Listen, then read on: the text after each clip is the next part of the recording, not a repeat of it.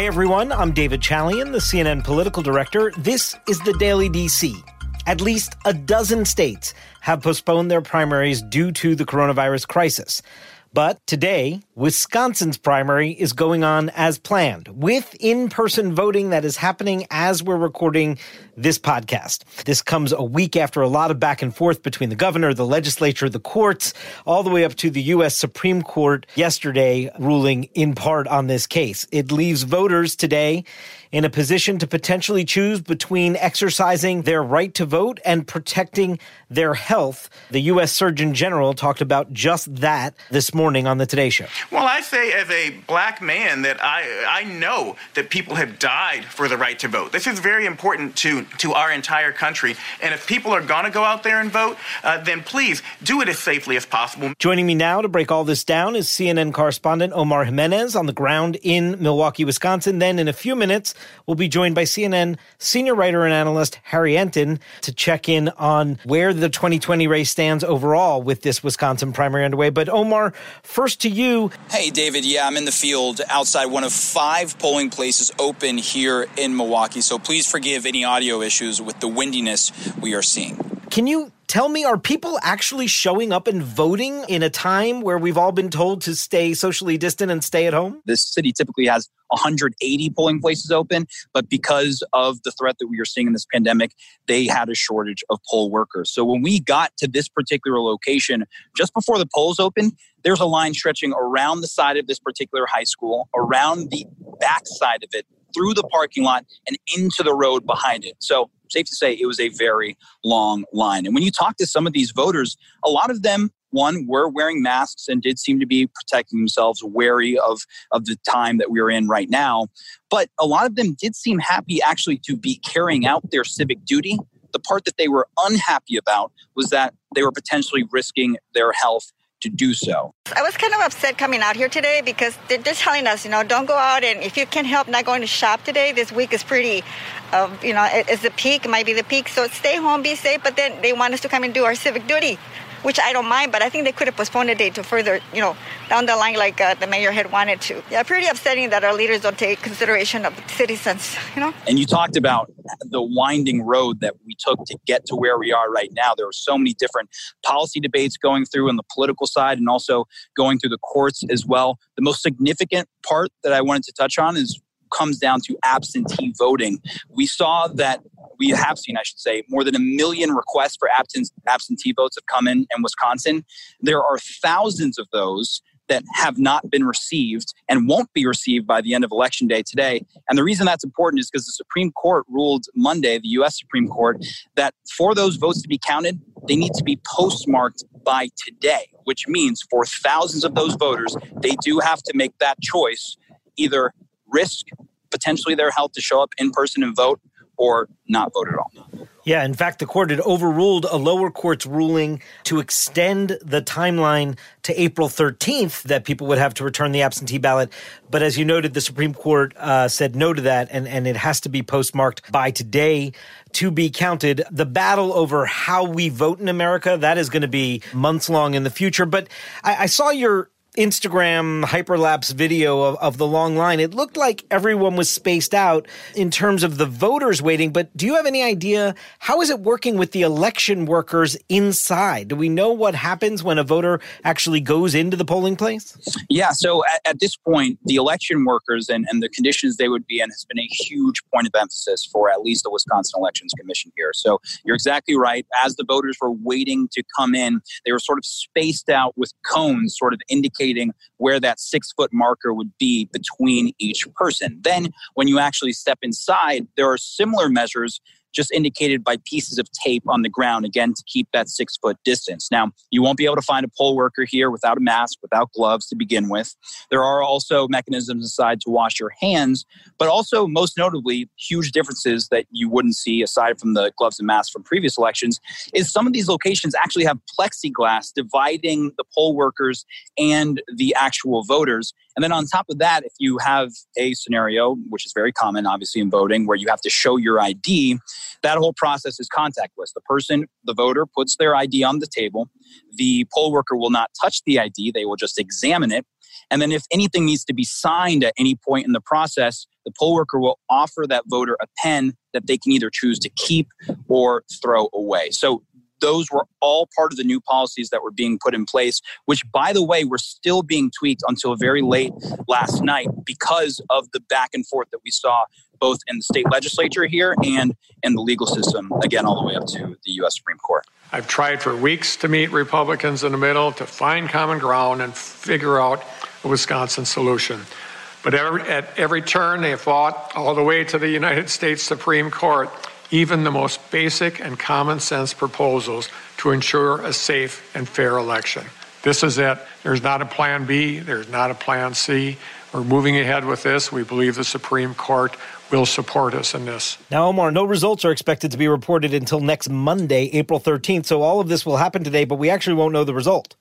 That's right. And actually, the Wisconsin Elections Commission was having a meeting with their commissioners last night that went very late on this exact issue, trying to get clarity on when exactly these results would be reported. But this, of course, ties into the initial federal court order that came down last week. Seems like so many court orders at this point, but the one that came down last week holding those reporting results until that extended deadline of the 13th. So unofficial results or otherwise, we will not get them for at least close to a week, David.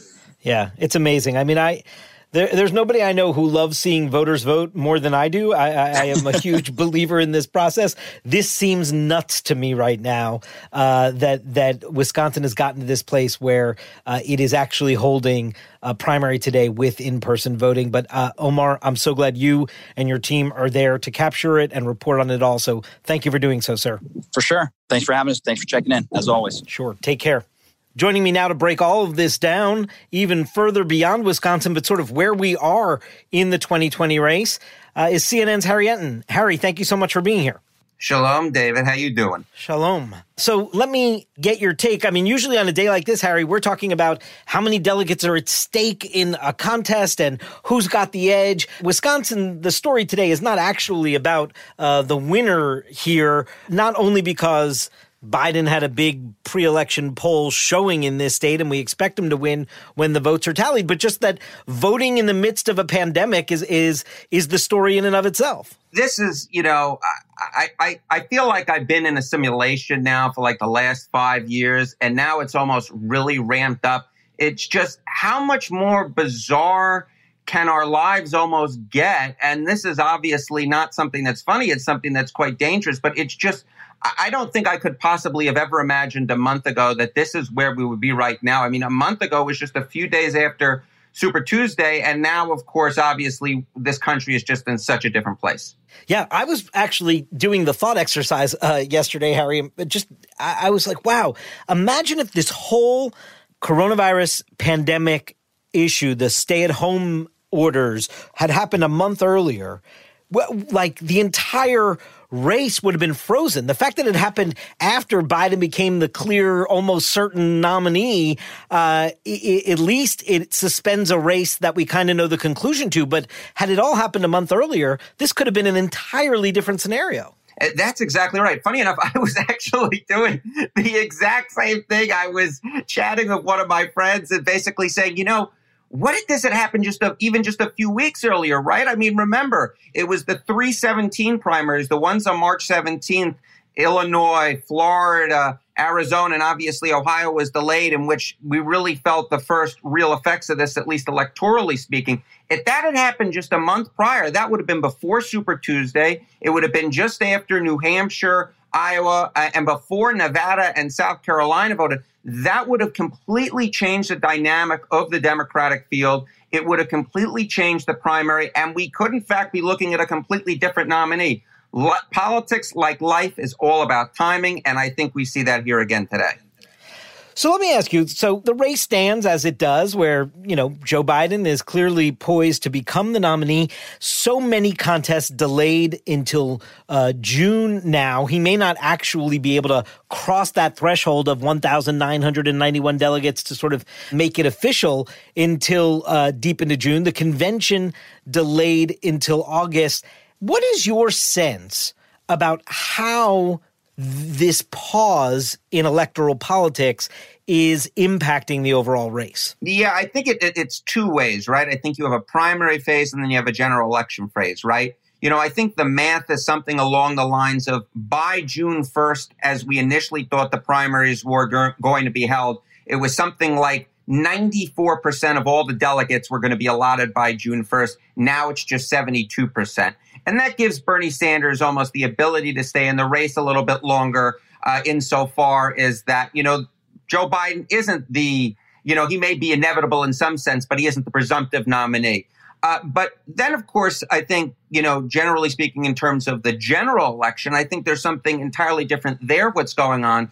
Obviously, the president has dominated the media. Obviously, electoral politics have taken sort of a back seat. But as I sort of look at the data, it seems to me almost as if there's been just merely a pause, right? It's not that the horse race numbers, at least in the aggregate, have changed all that much. It just almost seems to me that we'll end up with a much more compressed general election calendar. Yeah, I think there's no doubt about that. And I think also, and I know you've written about this and thought about this as well, this election, listen, when incumbents are up for re-election, it is often a referendum on the incumbent because the American people have to make a choice whether they want to renew the incumbent's contract for another 4 years. What many incumbents try to do, especially those who don't love the way that their numbers look, is make it a choice election as best they can. I think back to 2004 and the Bush Kerry race as a perfect example of that, but also the 2012 reelect for Obama with Romney as well. So that is what an incumbent who doesn't have soaring popularity does, tries to make it a choice, which is no doubt what Donald Trump would want to be doing right now with Joe Biden. He can't because his day job is consuming everything, which just doubles down on the notion this is all about Donald Trump. That's exactly right. I appreciate the plug for the article out on your CNN.com website. Look, that's exactly right. Look, incumbent elections are normally about the incumbent, right? We have 4 years to judge Donald Trump off of his record. That's what voters, even before the coronavirus pandemic hit, you look at our CNN poll, it was something along the lines of 90% plus of those who approved of Trump say they were going to vote for him. 90% plus who said they disapproved of Trump said they were going to vote for Biden. I think that's locked in more now than normal.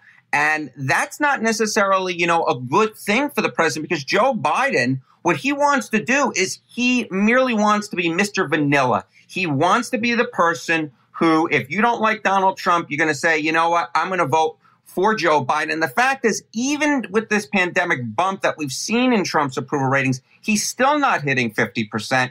And with the compressed calendar, I know this might be an unpopular position, at least on Twitter. To me, it actually argues that it lessens the time that Trump can turn this race around and perhaps make it more about Biden, who obviously has many flaws himself. It's going to be fascinating to see. I totally agree with your notion about a compressed election. We are also going to be perhaps voting differently than we have. Listen, we've been on a trajectory in this country for vote by mail and early vote, an upward trajectory, but it now may be turbocharged in November. And no doubt there will be tons of partisan battling about that as well. May that not have some impact on the election? Oh, I'd much prefer to have in-person voting, but it depends. It depends on the state of play, but we cannot delay or postpone a constitutionally required November election. I mean, it could, right? Look, I think it's along the lines of maybe a fifth of people have traditionally voted, at least in 2016, by mail or absentee voting. And I would expect those numbers to climb significantly higher, right? I mean, we saw that in the March 17 primaries, we saw that the states that traditionally have voted the most by mail, Arizona particularly, voting early at least, saw the highest turnout relative to a state like Illinois, which saw the lowest turnout of any Democratic primary so far because there hasn't been that tradition of voting early, voting by mail. What I will say is that I believe it's 33 of the states have at least no excuse absentee balloting, voting. And among those, I believe that 65% of the electoral votes up for grabs on Election Day will be in states with no excuse absentee voting, including, I believe, about 90% or a little bit north of the 15 closest states in 2016. I think the question is, though, over the next 6 to 7 months before the election, can those election boards, can the states be able to organize the effort in order to accommodate what is probably going to be an onslaught of early voting, especially by mail, that these state election boards are not used to? I think that is the big question. There are laws in place in a lot of these places to allow the no excuse absentee voting, but the question is, can the state election boards actually handle it? Such a good question. There's going to be a whole congressional funding battle in the next round of the stimulus related to the coronavirus epidemic that is going to deal with exactly that. Harry, before you go, so I want to take your point about President Trump and Joe Biden wanting to be vanilla and just sitting there as the alternative for folks that turn away from Trump. Does that mean that you think it is wise strategy right now, what we are seeing from Democrats, the Biden campaign itself, but even more significantly, the super PACs and outside groups supporting the Biden candidacy? All their money right now, their advertising online and on television airwaves, is focused on reminding voters that Donald Trump was slow to get out of the gate on this, had a failed response, really framing the president as a failure in leadership. Is that the right way to do this if you are a Democrat, to not take your foot off the gas on that critique of Trump? I think that's the great question, right? And the question is, you're trying to basically skirt this line whereby, and you've seen Biden try to do it, where he says, look, the virus is not Donald Trump's fault. It's the response that is his fault. He didn't adequately prepare us. This is not a time, I think, in which voters seem to necessarily are in the mood for partisan rancor. But at the end of the day, what you're really preparing for is an election 6 or 7 months down the line. And what we know from studying rally around the flag effects and events is that those effects tend to wear off and should, if historical trend lines hold, wear off before the election. Obviously, if you're a Democrat or you're aligned with a Democratic group, you're looking at the numbers, you're trying to figure out exactly what's going on. But I would agree with you, there is some danger in appearing too partisan in a time in which I think if you look at the numbers, more people want to come together than certainly, say, 2 or 3 months ago.